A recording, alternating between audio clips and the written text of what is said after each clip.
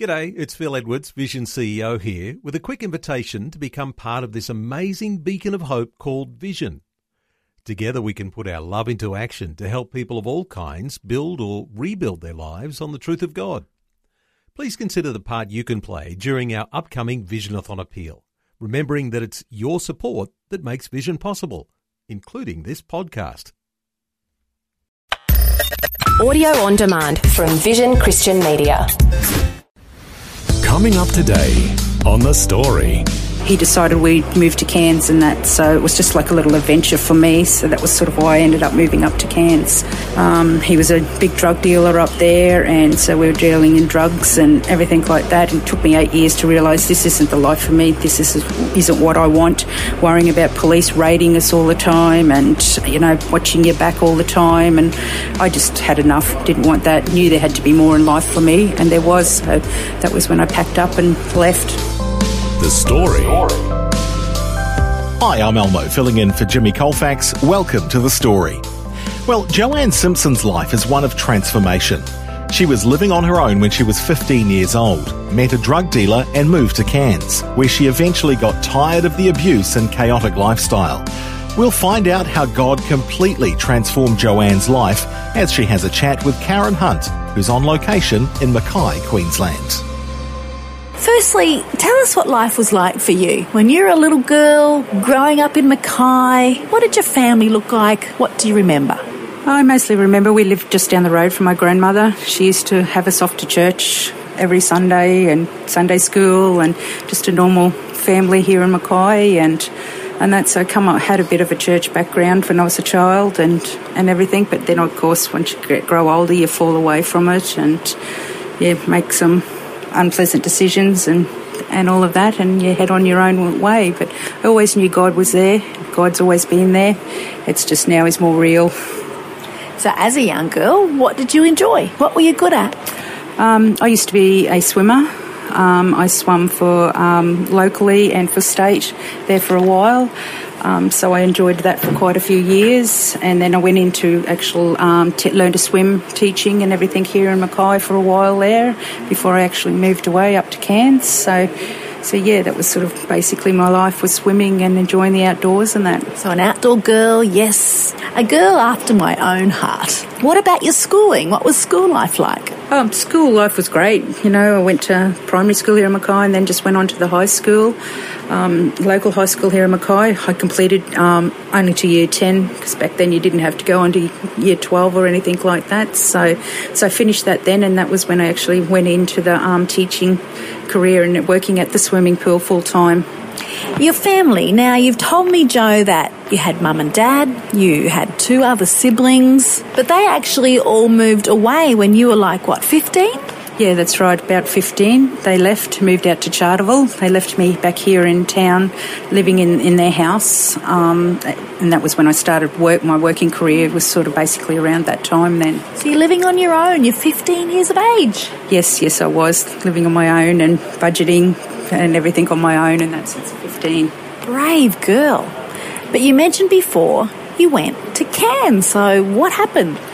Like we all do when we're young and silly, we make these bad decisions. I met someone that was quite a bit older than me and got involved with them and drugs and alcohol and everything like that. So, and abuse, he started abusing me and that, and being young I was just caught up in it all, and to keep me away from my family and that, because he knew that they knew what he was doing, he decided we'd move to Cairns and that, so it was just like a little adventure for me, so that was sort of why I ended up moving up to Cairns. How long were you up there for? About 8 years I was up there for. It took me 8 years of he was a big drug dealer up there, and so we were dealing in drugs and everything like that, and it took me 8 years to realise this isn't the life for me, this isn't what I want, worrying about police raiding us all the time and, watching your back all the time and being abused non-stop, getting bashed up for 95 cent something you wanted to buy and you weren't allowed to, and that I just had enough, didn't want that, knew there had to be more in life for me, and there was, so that was when I packed up and left. Were you yourself taking the drugs?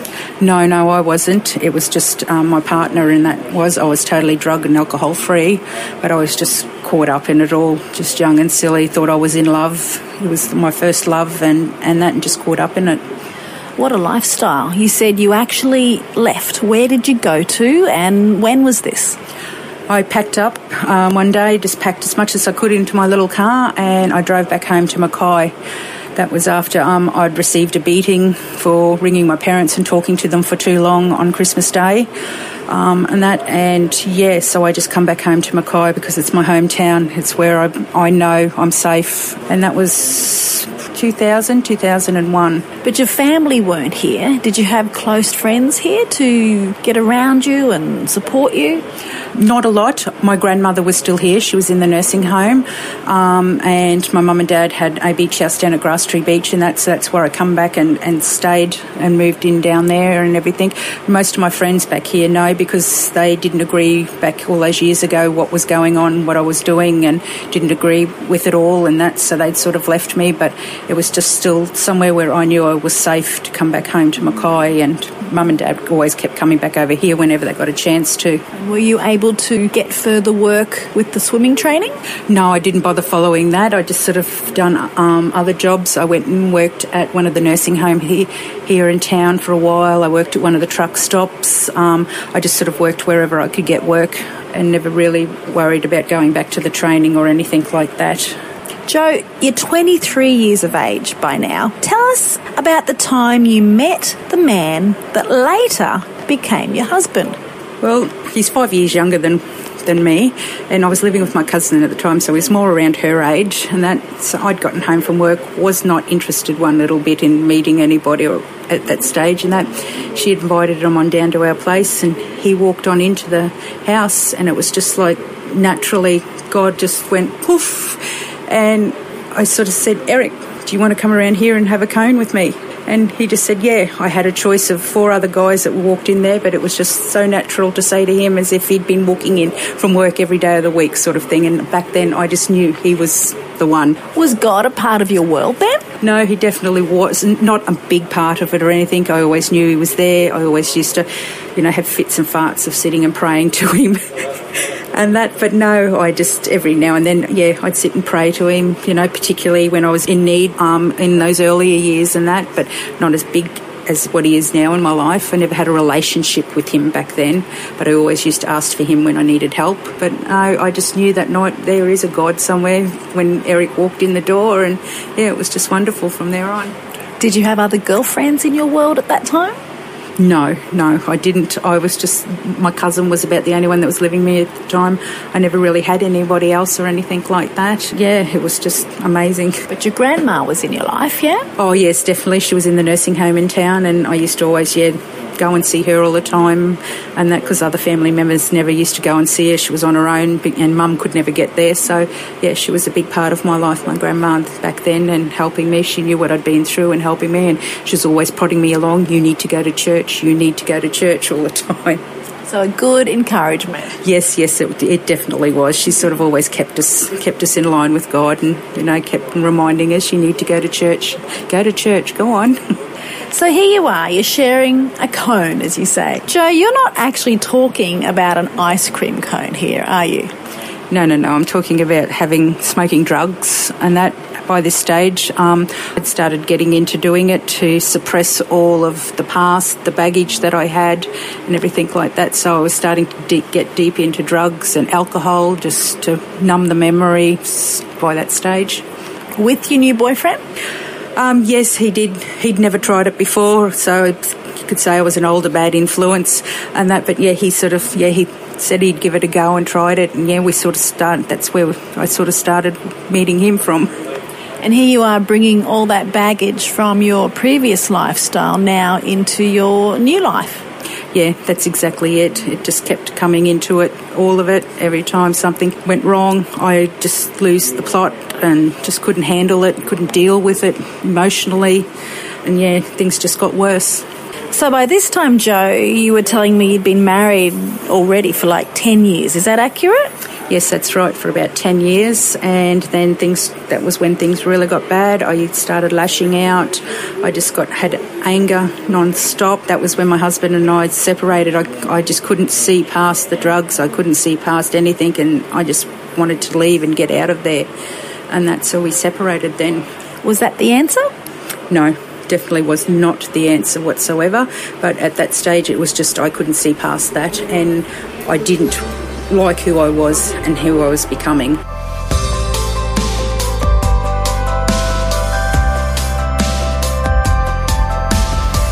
You're listening to The Story. Today, Karen Hunt is in Mackay, Queensland, having a chat with Joanne Simpson, who's sharing her life journey. As we're hearing, at this point in Joanne's story, her life is on a downward spiral. However, we'll hear how God turns it all around when we return. The Story. If this program has highlighted something you'd like prayer for, we'd love to pray for you. Call 1-800-PRAY-FOR-ME. That's 1-800-772-936. It's a free call. Or text 0401 132 888. Hi, I'm Elmo, filling in for Jimmy Colfax, and this is The Story. We're continuing with Karen Hunt having a chat with Joanne Simpson in Mackay, Queensland. Before the break, we heard how Joanne's life was spinning downward and out of control. Now, we'll find out what happens next in her life. Basically, then after separation, not long after we were separated, I got really sick. I ended up in hospital, ICU, for 3 days, pretty much on my deathbed. And that was, I think, when God really, really spoke to me. And all I could remember and coming out of it was God saying to me, wake up and smell the roses. Just wake up and smell the roses. That's what I got when I come out of that. And so I come out, and I had a friend that kept saying to me, you need to come to church with me. I've got these people, these wonderful people. You need to come to church. And so yeah, well, I need to do something with my life. I need to change who I am, what's happening. And that was when I walked in upstairs here at the River of Life. And the minute I walked in those doors and I just looked around and I knew I am at home. This is where I need to be. I want whatever they've got to offer me. I want it. And that was God. So not just your grandma, but also a girlfriend, and you found a new family. Yes, I certainly did. I found the most amazing family, and that here at the River of Life. And the funny thing is now that I look back at it, over those years when I was going through all this turmoil, God had been pushing us in this direction towards Pastor Barry and Pastor Karen for years.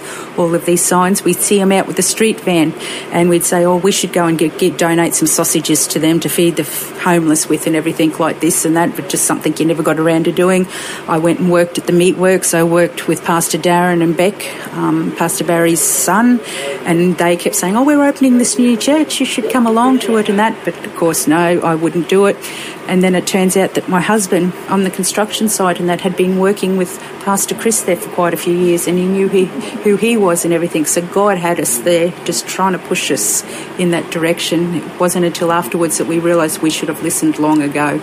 Jo, you'd been married for 11 years when you first walked into this church. You came with a girlfriend. Hubby wasn't with you at that time. Picking up on the story, what happened and how has that impacted your life today? Basically, the minute I walked into this church, I knew this was where I was meant to be. This is what I wanted, and it's just gone from there. Now, my husband and I, we were separated at the time, living in 2 separate houses at the time.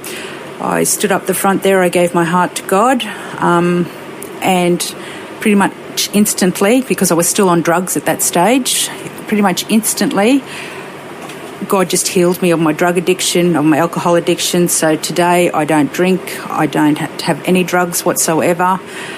And because I have God in my heart, that's all I need in my heart now. He has healed all past. The past just doesn't exist anymore. It's just all of God. God was he just took it away from me, and that was it. I couldn't believe how easy it was. If I hadn't known that, I probably would have done it years ago. And that because I had tried and, I had the cold turkey and just give in and go back, the weakness and that. But no, once I stood up that front there and just asked God into my heart, that was it. It was all gone, absolutely all gone. It was just amazing. So what difference did it make in your everyday life? My everyday life of not having drugs, I did not need to have any drugs just to walk out the door to take the kids to school. I didn't need drugs just to do absolutely function during the day or wake up in the middle of the night and think that I needed drugs to put myself back to sleep again. Money-wise, I have had all this money because I wasn't wasting it and blowing it on drugs or anything like this.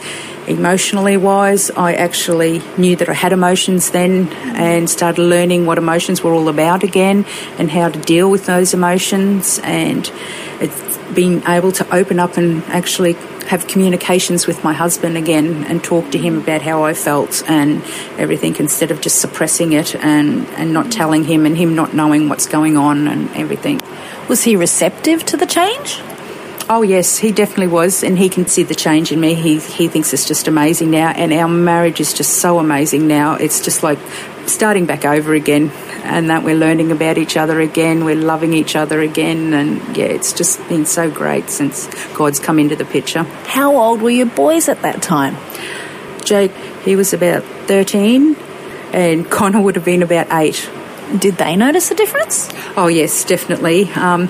They never ever saw me doing it or anything like that, but they always knew that Mum was different, and that sort of thing. There was something there and everything. And then, yeah, Jake just noticed the major difference and everything. And I think that's what made him realise, yeah, well, there has to be something. God has to be there or whatever in that, because he's a full-time server now as well and wanting to go on to being a youth pastor.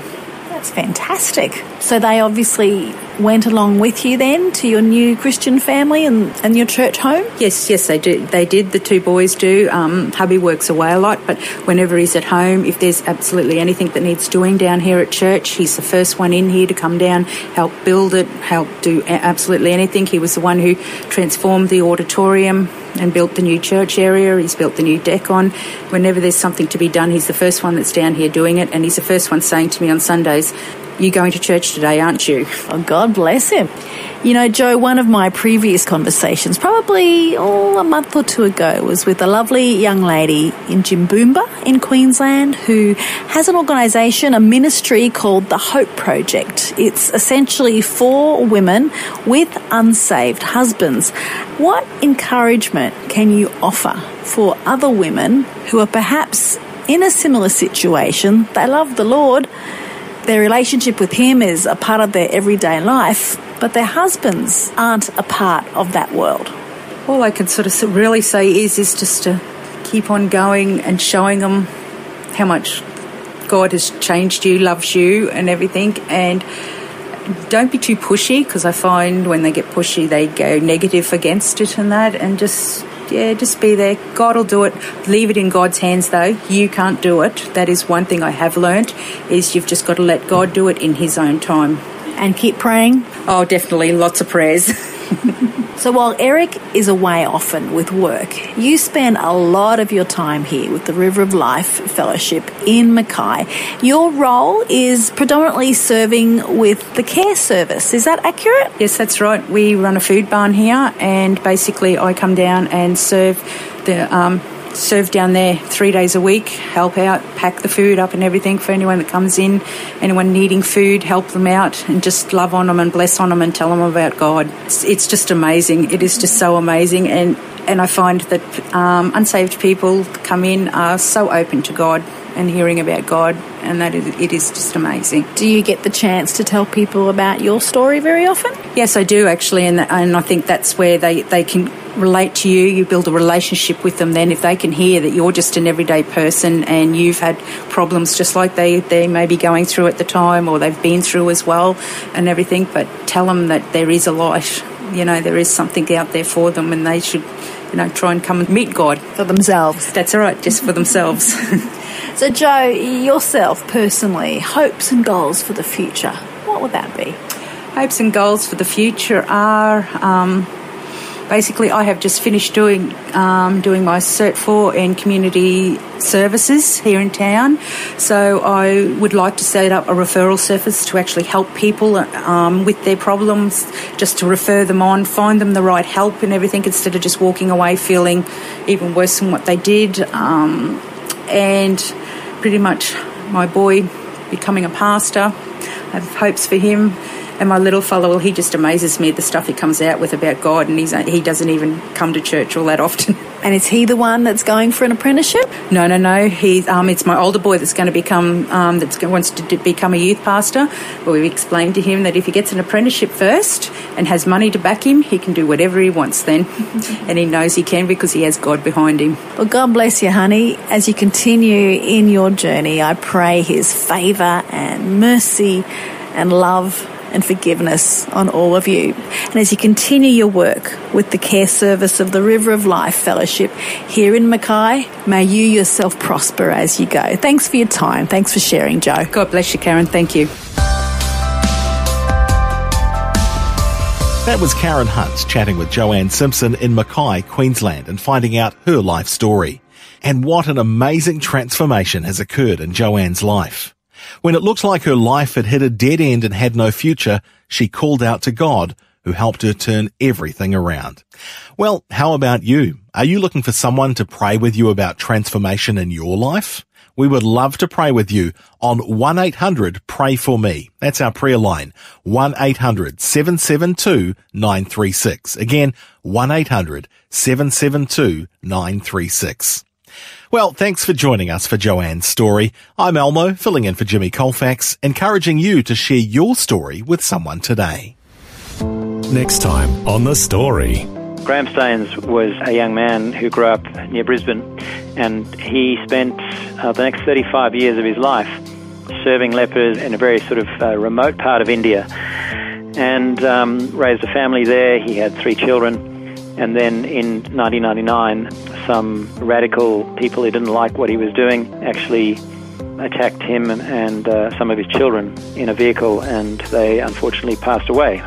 Andrew Matthews is a Perth school teacher who has written and produced a major feature film called The Least of These, the Graham Staines story. How did this all come about? We'll find out the story behind the movie next time. The Story. Just another way Vision is connecting faith to life. This program is a production of Vision Christian Media. To find out more about us, see vision.org.au.